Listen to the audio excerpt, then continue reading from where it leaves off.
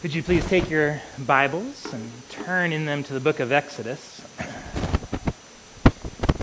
Exodus chapters 35 and 36. You're welcome to take your bulletins and follow along. The text is printed on page 9 of the bulletin. So today's sermon is actually going to cover from Exodus 35:30 through the end of chapter 39.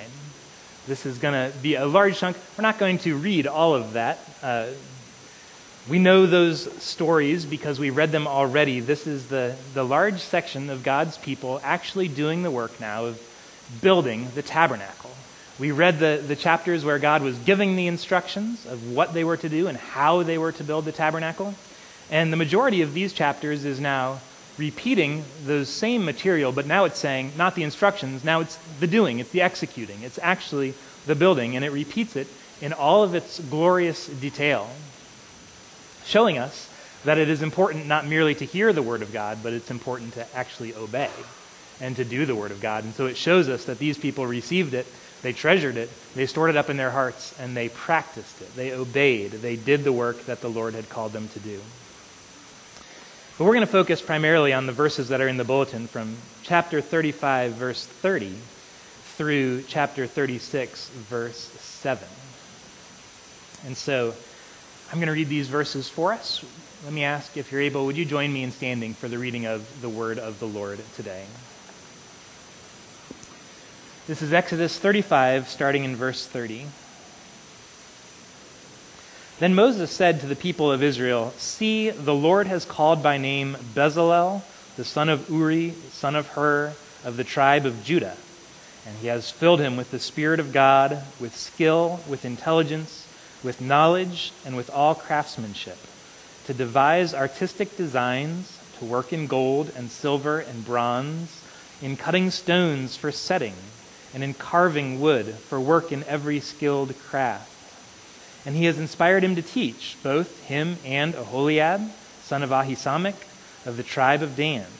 He has filled them with skill to do every sort of work done by an engraver, or by a designer, or by an embroiderer in blue and purple and scarlet yarns and fine twined linen, or by a weaver, or by any sort of workman or skilled designer. Bezalel and Aholiab and every craftsman in whom the Lord has put skill and intelligence to know how to do any work in the construction of the sanctuary shall work in accordance with all that the Lord has commanded." And Moses called Bezalel and Aholiab and every craftsman in whose mind the Lord had put skill. Everyone whose heart stirred him came to do the work. And they received from Moses all the contribution that the people of Israel had brought for doing the work on the sanctuary. They still kept bringing him freewill offerings every morning, so that all the craftsmen who were doing every sort of task on the sanctuary came, each from the task that he was doing, and said to Moses, "The people bring much more than enough for doing the work the Lord has commanded us to do." So Moses gave command, and word was proclaimed throughout the camp, "Let no man or woman do anything more for the contribution for the sanctuary." So the people were restrained from bringing, for the material they had was sufficient to do all the work and more. This is the word of the Lord. Let's pray one more time.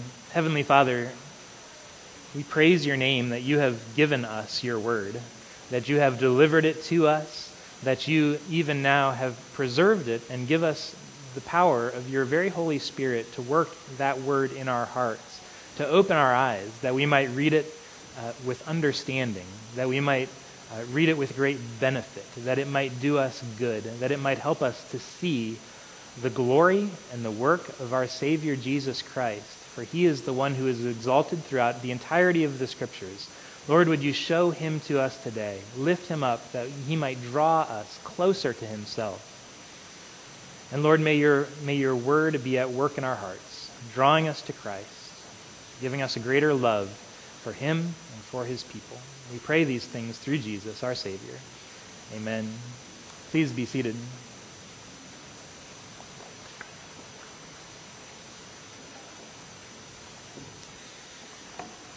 So I don't know how many of you are into March Madness or have been following the basketball tournament that's going on right now. I have this sneaking suspicion that it's not very many based on the church bracket. But that's okay. Let me give you an update.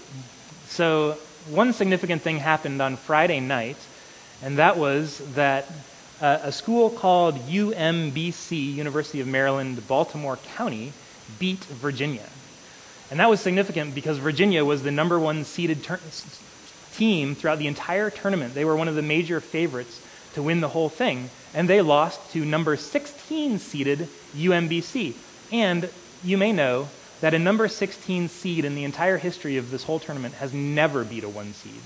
The 1 seeds were 135-0 until Friday night.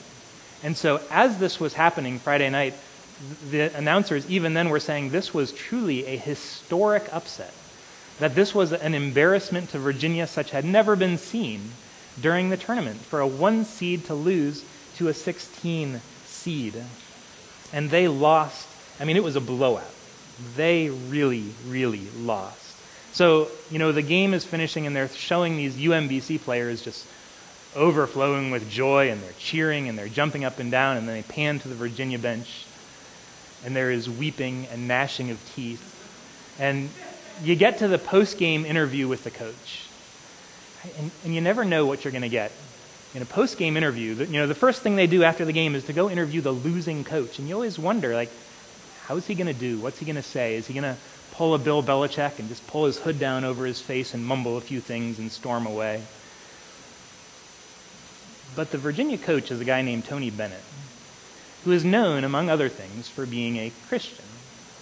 And if you Google his name today, all of the headlines will talk about what a gracious and dignified interview he gave immediately following this historic embarrassment on national TV. And it truly was gracious and very dignified.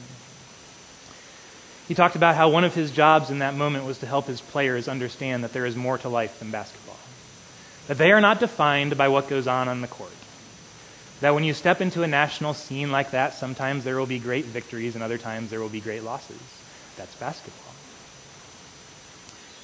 He would go on to say, I have some wonderful things in my life. My love for my wife, my love for coaching, my love for basketball. Those are wonderful things.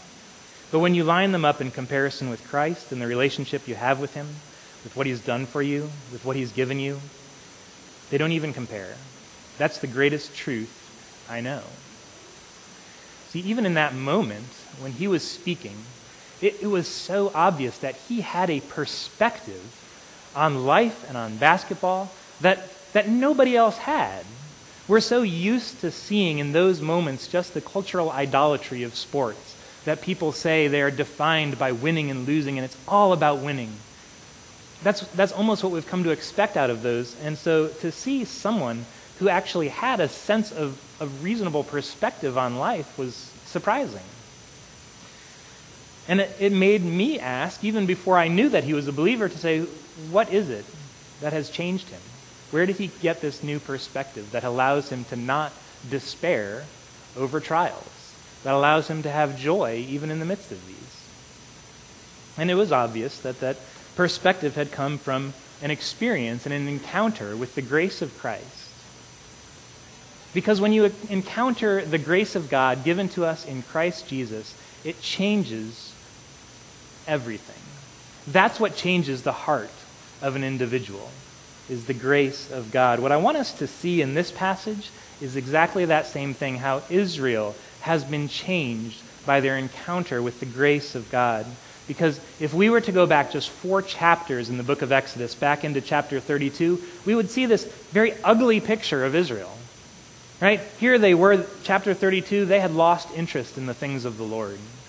They said, this Moses character, we don't know what's become of him, and they didn't seem to care.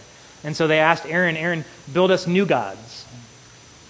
Give us something new. May the works of our own hands give us identity and dignity and purpose and meaning in life. That's idolatry.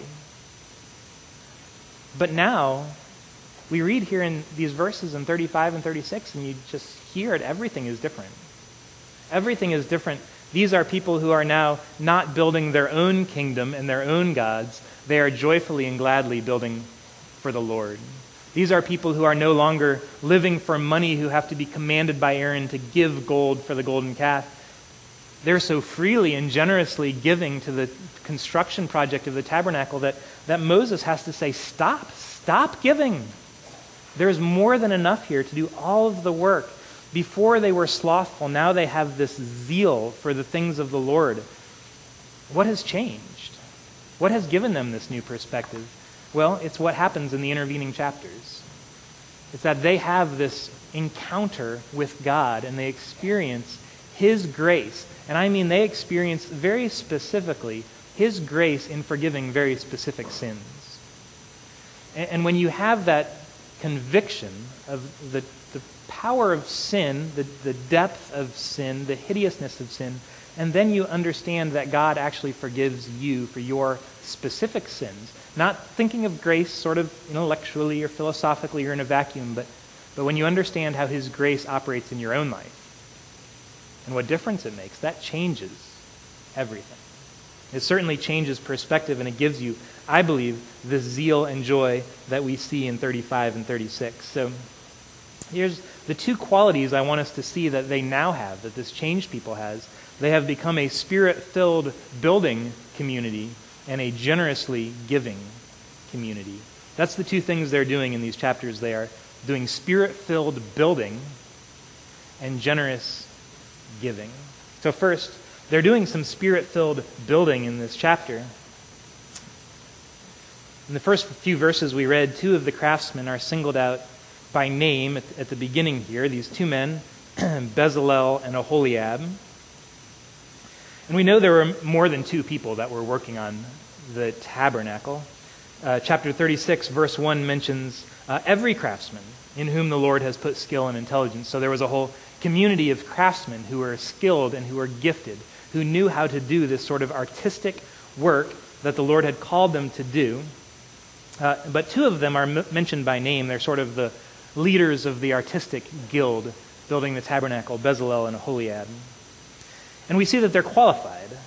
Verse 30 of chapter 35 are the qualifications. It says, he is called Bezalel, and he's filled him, this is verse 31, he's filled him with the Spirit of God, with skill, with intelligence, with knowledge, and with all craftsmanship to devise artistic designs. And it goes on with the work that he's being called to do.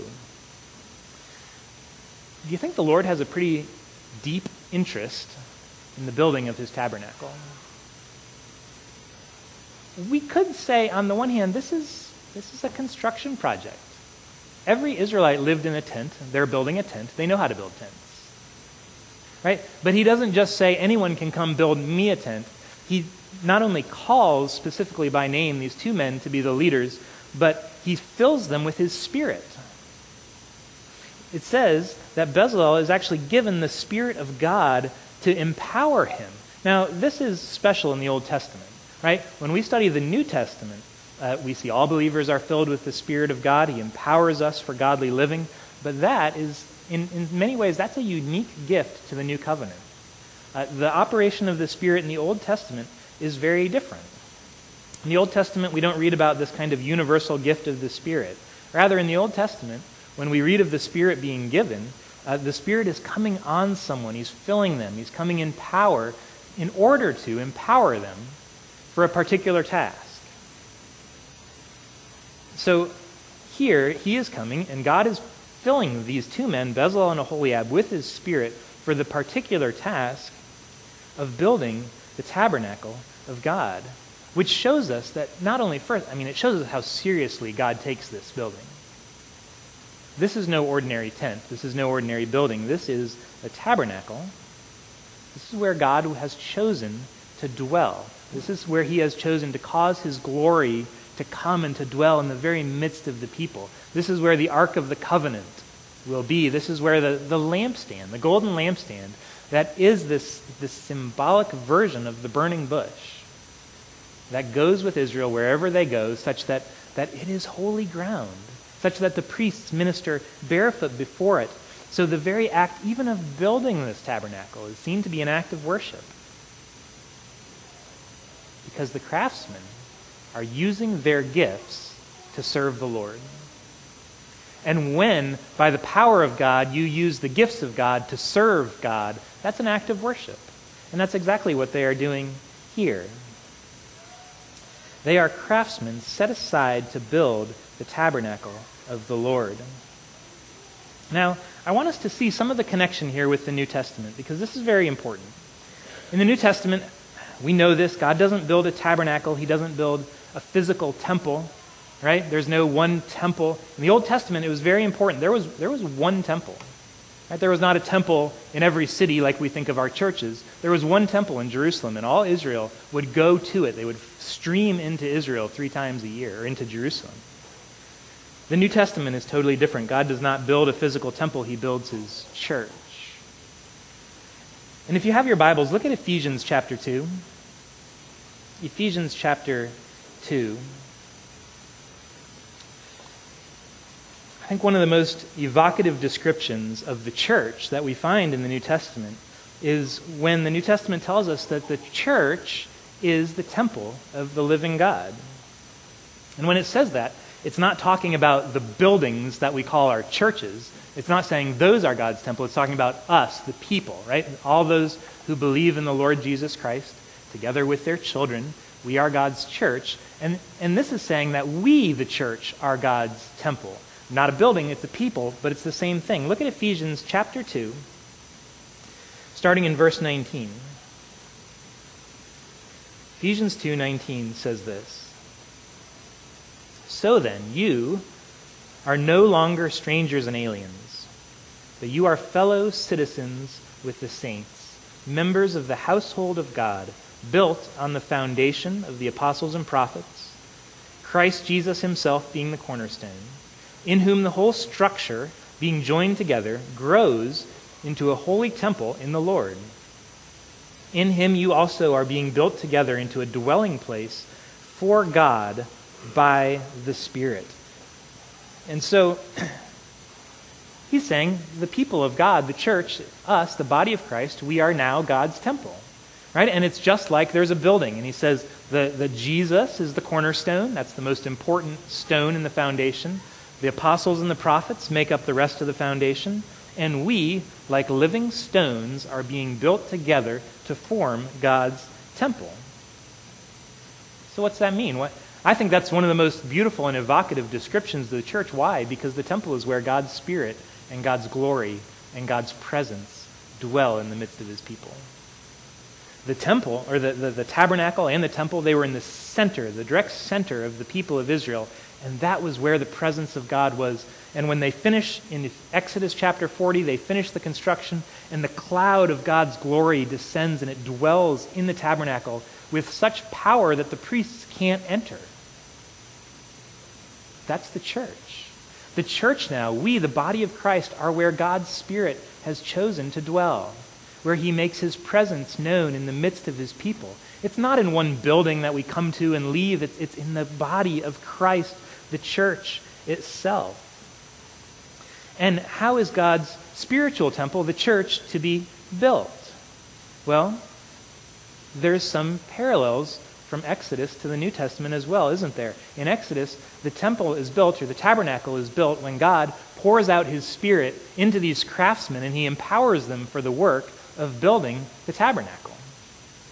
Well, what do we see in the book of Acts? Jesus ascends into heaven and he takes his spot on his throne at the right hand of God. He's exalted. And the first thing he does is what? He pours out his Spirit into his people. He pours out his Spirit into his people to empower them now for the task of building this spiritual temple in which the people are the living stones. Right? We build the temple not with physical materials, but by adding believers to the church of the Lord Jesus Christ. And in Acts chapter 2, Peter preaches the first sermon about the gospel of the Lord Jesus Christ. And it says 3,000 living stones on that day are added to the temple that God is building. And then in the next chapter, Peter and John heal a beggar, and they explain that they did this through the name of Jesus, and they say there's no other name under heaven given among men by which we must be saved. And on that day, another 10,000 living stones are added to that physical or that spiritual tabernacle of the church that they are building. And it says day by day, the Lord was adding to their number those who were being saved. What is happening in the book of Acts and the whole New Testament? God is building his temple. Right? His living temple, of which Jesus is the cornerstone and the apostles and prophets are the foundation. And we, those who believe in the name of the Lord Jesus Christ, we are the stones. And Ephesians says it's a temple that grows. It's a temple that grows as more and more stones are added to the spiritual temple that the Lord is building. It grows ever larger because the Spirit of God was poured out into the believers to empower them for service, to empower them to use the gifts that God has given them, whatever gifts those may be, to serve God, to build the spiritual temple. Just like here in Exodus, God has poured out his Spirit to these two men, Bezalel and Aholiab, to empower them to use their giftedness that God had given them to build the tabernacle for the Lord. That's the principle. The Spirit of God empowers the building of the temple of God through the people of God. And that's exactly what we see. So the first thing that happens, these are people that are now changed by their experience with the grace of God as they begin to build.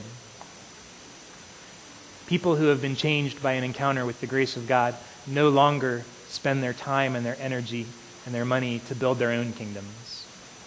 Now they hear the call to use their giftedness to build the Lord's kingdom. No longer seeking their own good with their own money for their own golden calf, but now they have a sense of working for God. They're building. What else are they doing? They are becoming a people marked by generous giving. Generous giving. We saw this last week in the beginning of chapter 35, that Moses, he brings the Lord's command to the people. And what's he say? Whoever is of a generous heart is to give their contribution for the building of the tabernacle. This was a people who was out in the middle of the desert. And they were now called to build this truly magnificent tabernacle for the Lord. Things overlaid with gold, made with pure gold, precious jewels, precious metals, beautiful fabrics that the curtains would be made out of. Where are they going to get all these materials in the middle of the desert? They're going to get them because the people are going to bring their contributions. And we noted this. I think we made this point very carefully last week. We emphasized this, that no one was to be compelled or forced to give a contribution. Right?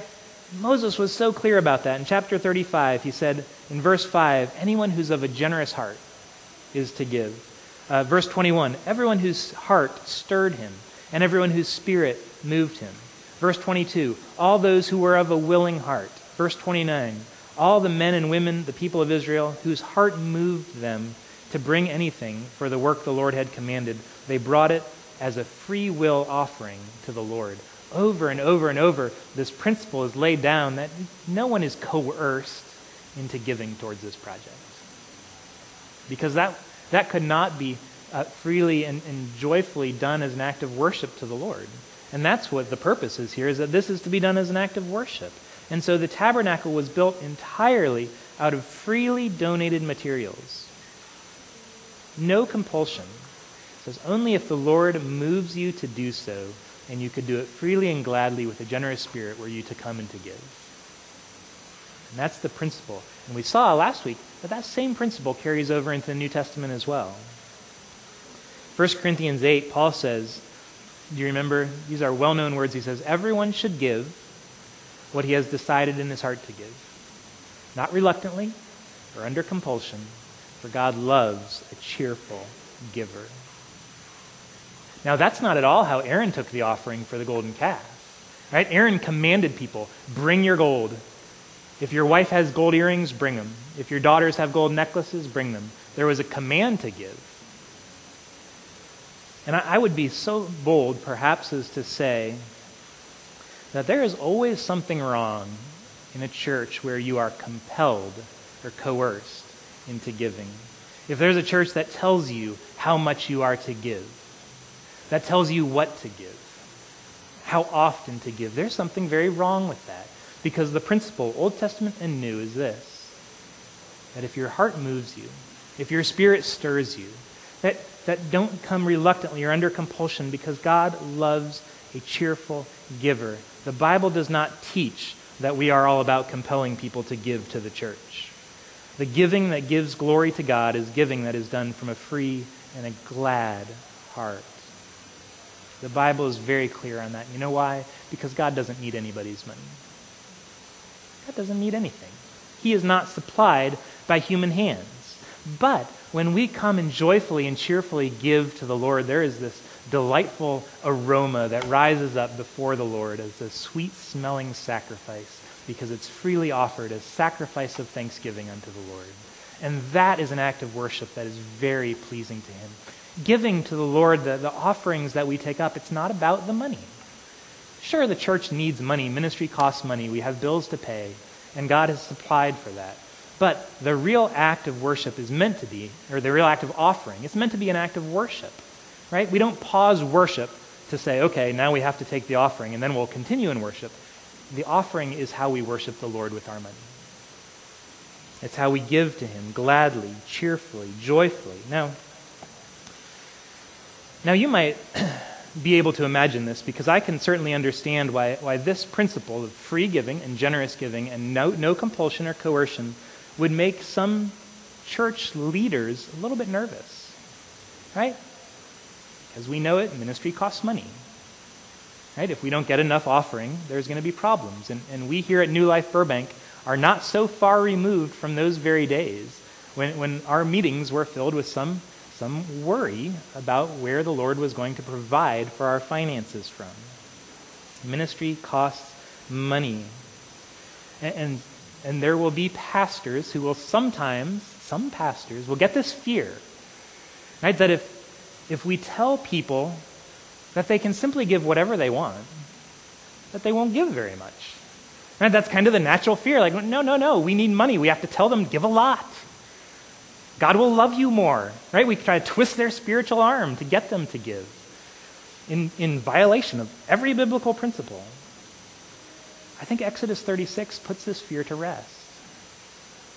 The fear is if we don't tell people what to give, they won't give. If we tell them, give whatever you want, they'll give very little. That's the fear. Exodus 36, to my mind, shows us that is not a fear we need to have. I think that fear, that specific fear, is just one fear of a larger category of fears that many preachers have dealt with over the years. And here's the fear. The fear is we definitely want people to obey the Lord, right? We want them to follow the Lord. How do you get them to obey? Well, when John Bunyan, he lived several hundred years ago, when John Bunyan was a preacher, he was preaching the gospel of grace. He was a great preacher, and he told people, he proclaimed to them that you are saved freely by the grace of the Lord Jesus Christ, and you are not saved by doing good works. You're not saved by your obedience. You're not saved by how good of a life you live. You're saved by God's grace. And there were preachers in his day who said, whoa, listen, John, if you tell people that they're saved by grace, they're going to do whatever they want. Those preachers would say, you need to twist their spiritual arm a little bit, right? Give them some reason to obey. Maybe make their salvation hinge on it, right? If you preach grace, they said to him, if you preach grace, they'll do whatever they want. And John Bunyan said to them, if I preach grace, they'll do whatever God wants. Because it's the grace of God encountered in the Lord Jesus Christ that changes the heart of the believer. Right? When you encounter God's grace really and truly and sincerely with a knowledge of your own sin, with a true spirit-wrought conviction that yes, you are a sinner, justly deserving God's displeasure, saved for his sovereign mercy. When you have that conviction and then you see Christ on the cross dying to take away the punishment for your own sins, and you see his body being broken and you see his blood being shed for you, and you understand that is purely the gift of God's free and unmerited grace. That Jesus, who though he was in the form of God, did not consider equality with God a thing to be grasped, but he made himself nothing. He took the form of a servant for you.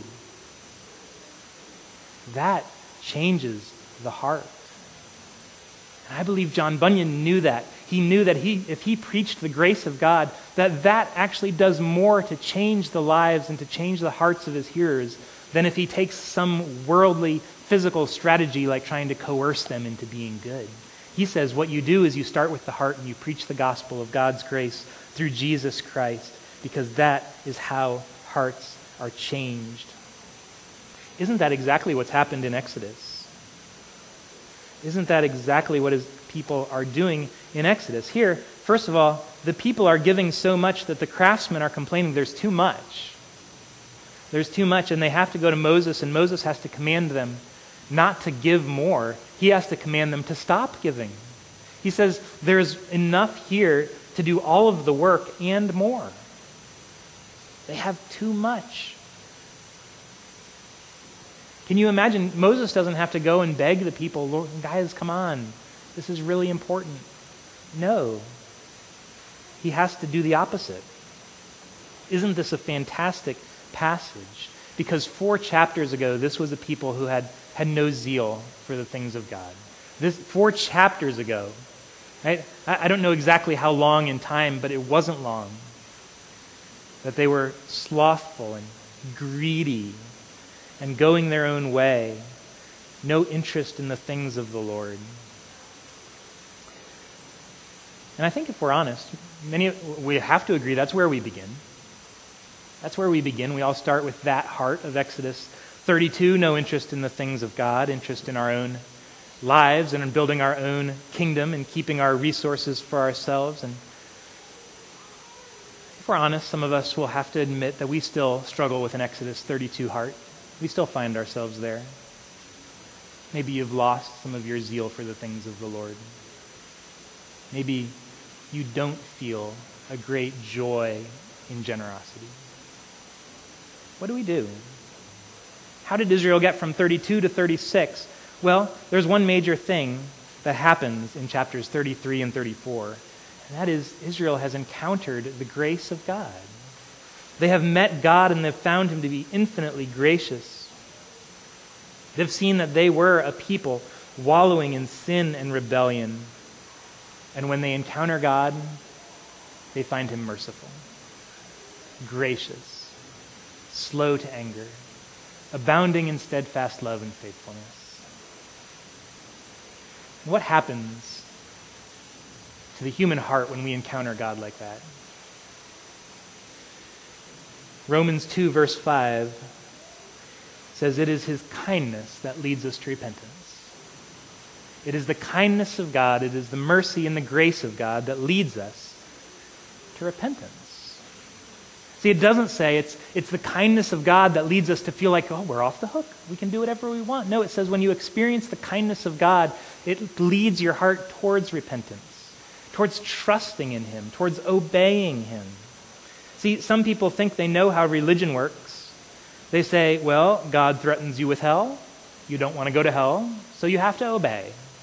You might not like it, you might not want to, but you have to. Well, you might start to obey, but that's the kind of obedience that does not last. That's the kind of obedience that doesn't get you past the parking lot. But the gospel does not do that. The gospel begins by changing your heart through the grace of a loving God. A loving God who loved you before you knew him, who loved you before you loved him, who loved you before you obeyed him. And he sent Jesus to die for you as a sign of his love. And Titus 2:11 says, the grace of God appears and it teaches us then to say no to ungodliness. It's the grace of God that teaches us to say no to ungodliness. You see, when we see it, we recognize grace changes everything. It's grace that changes the human heart. Think about Zacchaeus, a wee little man, a greedy little man, a tax collector, known for robbing people to feather his own nest, known for being a rich man, rich by thievery. And then one day, Jesus came and invited himself to Zacchaeus' house for dinner. Because Jesus was a friend of sinners. And Zacchaeus encountered Jesus over dinner, and he came out of the house afterward and he said, half of my goods I give to the poor. And if I have defrauded anyone, I will restore 4-fold what I have taken from them. There is no law that says you have to give half of your possessions to the poor. There's no law that says you have to restore 4-fold what you had taken from someone. Zacchaeus wasn't following the law in order to be religious. He wasn't following the law in order to earn God's favor. He had simply been changed by this encounter with the gracious God in Christ over dinner. And when he came out, his heart was 180 degrees different than it had been going in. Before dinner, he was greedy. After dinner, he was the most generous person we read about in the Gospels. Over the course of one meal, he went from being sort of, basically, but just like a classic American, focused on number one, all about getting ahead, storing up for himself, in love with money, to being afterwards a Christian. One who eagerly and generously gave his possessions away to serve God and to love others. What happens is when people encounter the grace of God in Christ, their heart is changed.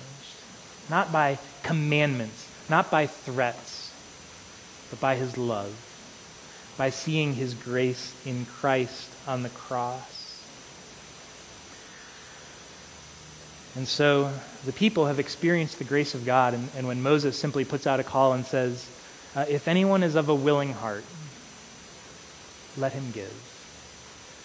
And he had no idea how many hearts in Israel had been made willing by what they had seen of the Lord. The floodgates are opening up, free giving, generous giving, spirit-induced giving, such that he has to eventually say, stop, don't give any more. Don't give any more, there's no need. You know, something similar happens in the book of Acts in the first few chapters. When the gospel is being preached with power and people are coming to the faith, it says everyone was giving so much that all the needs were being met. No one had any lack. That's what the gospel does. That's what the gospel does. This is the key to developing a generosity of spirit. Generosity is not a personality trait. It's a gift of the Spirit. All of us by nature seek our own kingdom. We don't seek God's kingdom.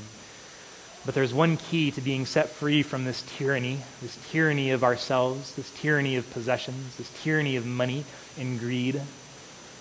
And that is to know God through Christ. To understand who Jesus is, understand what he does for sinful people to save them from their sins. That, I believe, is the only thing that can set us free, that can break the hold that money and sin have on the human heart, is only the grace of God in Christ. When you hear God say to you, "You are my beloved child, with you I am well pleased," there's a power in that kind of fatherly, divine affection towards us. There's a power that gives us a new love for him, a new joy in Christ, a new peace, a new perspective on life that changes the way we think about things. And we hear that there's now no condemnation. And when you hear that with ears that have been convicted by the spirit of sin, and then hear the gift of God's grace, that there's no conviction, God's grace changes everything for us. God's grace gives us the power of this new perspective on life.